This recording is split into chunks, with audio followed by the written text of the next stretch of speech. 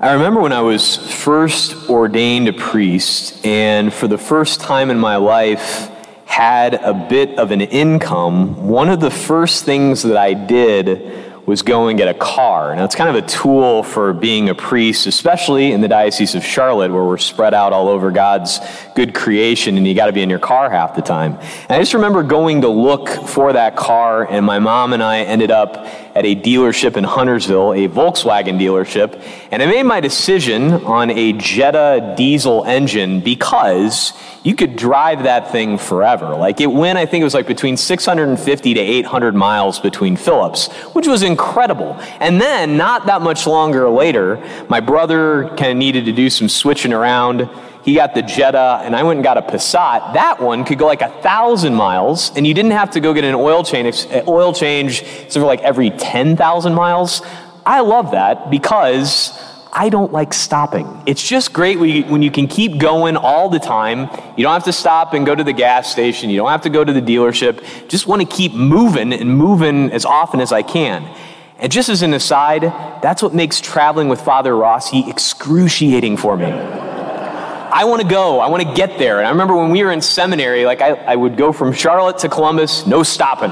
Father Rossi wants to stop like every 20 minutes. Like, oh, let's look at the trees. No, we're going. We got to get this done. I like to keep moving all the time. Well, it was too good to be true with the diesel engine from Volkswagen. You can look back a few years back. They were lying about the emissions. They recalled those cars. Now I'm in a Mazda. But the problem is that now I can't go 1,000 miles between Phillips. It's only like 360, and it drives me nuts.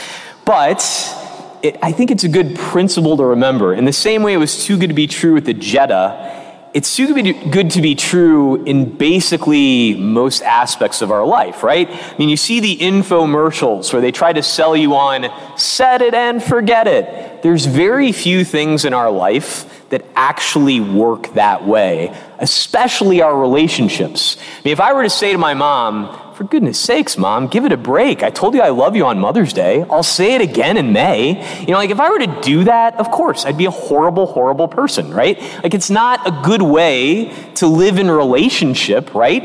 And even if I were to say to her, I just said hi to you last Sunday. Give me a break. I'll say it next Sunday. That's not good, all right? And I think we know that internally. We know that that's the case. And it's especially the case in our relationship with our Lord. And thanks be to God in that regard, the church gives us a great gift that we're going to receive on Wednesday. Now, as I say this is a great gift, it sounds like an oxymoron, the great gift of Lent. Now, I know if you're like me, part of you kind of internally cringes a little bit at that because, like Wednesday, I think it's the hardest day of the year for us priests. I mean, we are going to be going from before the sun rises until late at night. And it's right up there with Christmas and Easter. Everybody comes on Ash Wednesday. It's a busy day. And then at the end of it all, we get to get down to fasting. You know, it's not like I can go home and have like a big dinner and have a drink. Nope, get home and start not eating. You know, it sounds like, it's tough. It's a hard thing. But basically, when you get to Lent, it's sort of like me in the darn car, right? I don't like to stop. I just want to keep going.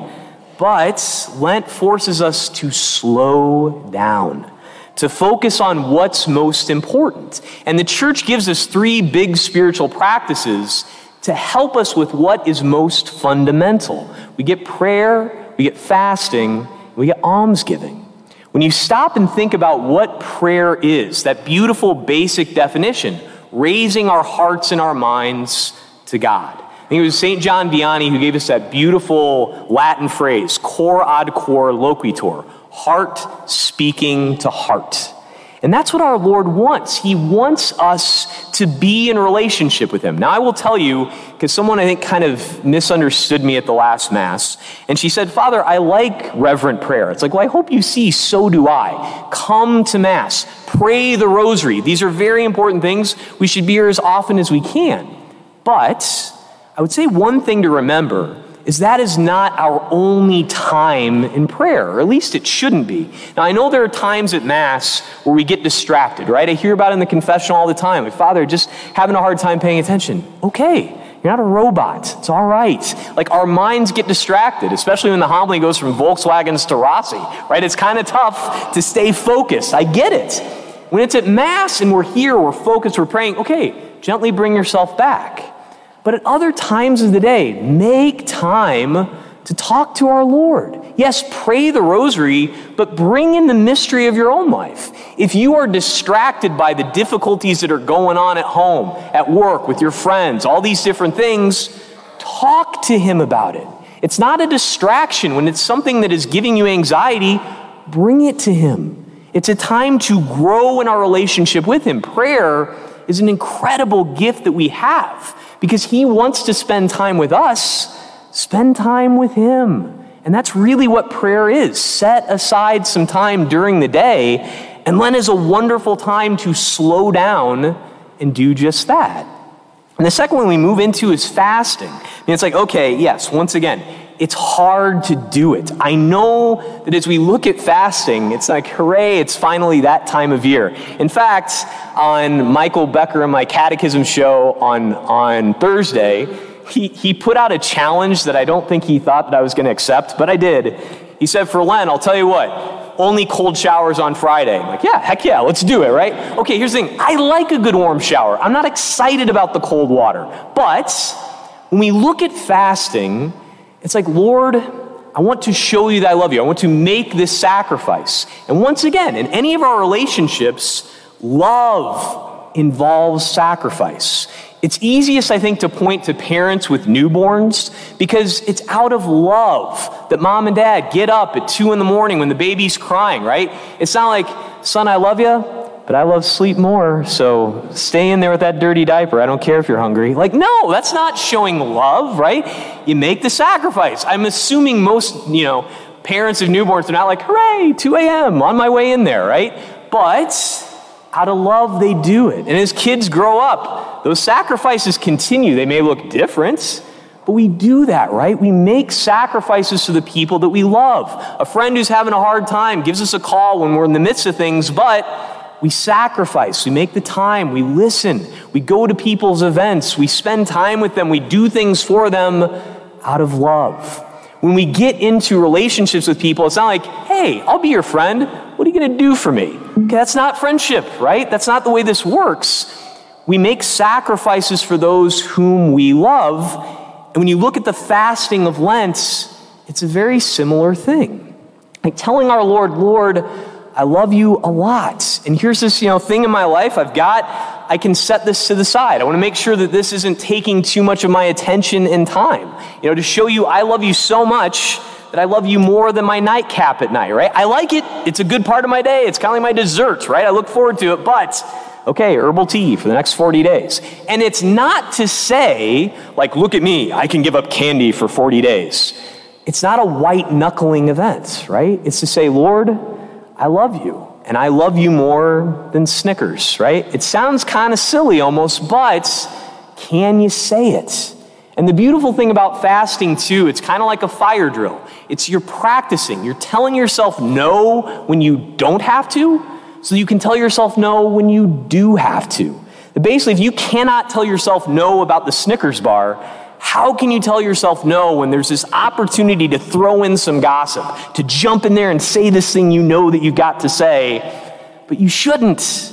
And so you can tell yourself no because you've been practicing, and you're doing it out of love.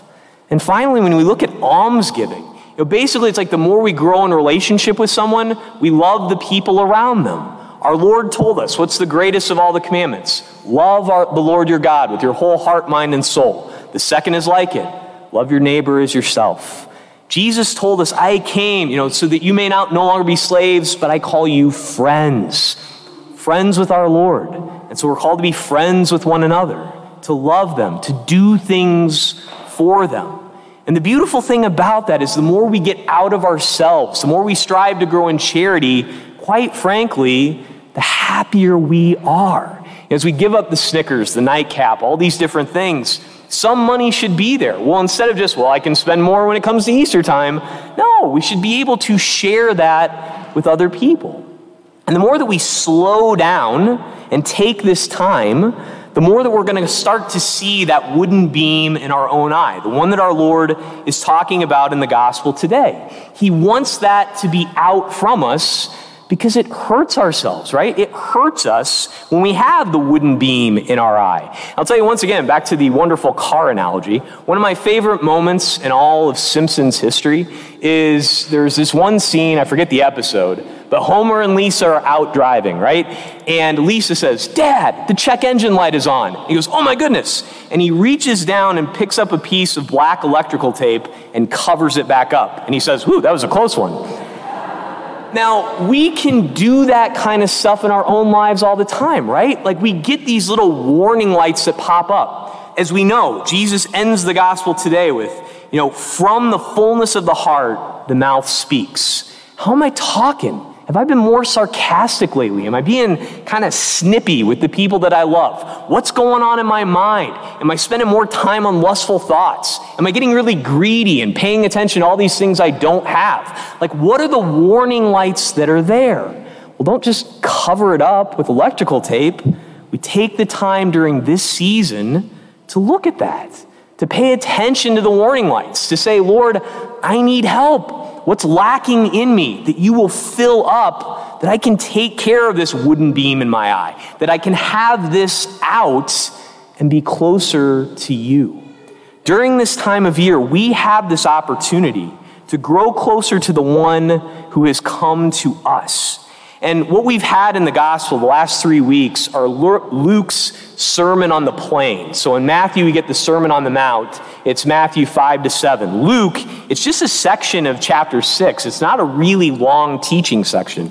But at the end of it, what comes right after the gospel today is very similar to the conclusion of the Sermon on the Mount. I want to share it with you. This is Luke 6:46-49. This is the way Jesus concludes his big sermon.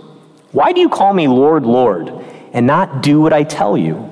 Everyone who comes to me and hears my words and does them, I will show you what he is like.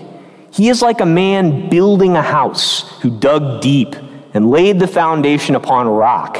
And when a flood arose, the stream broke against that house and could not shake it, because it had been well built.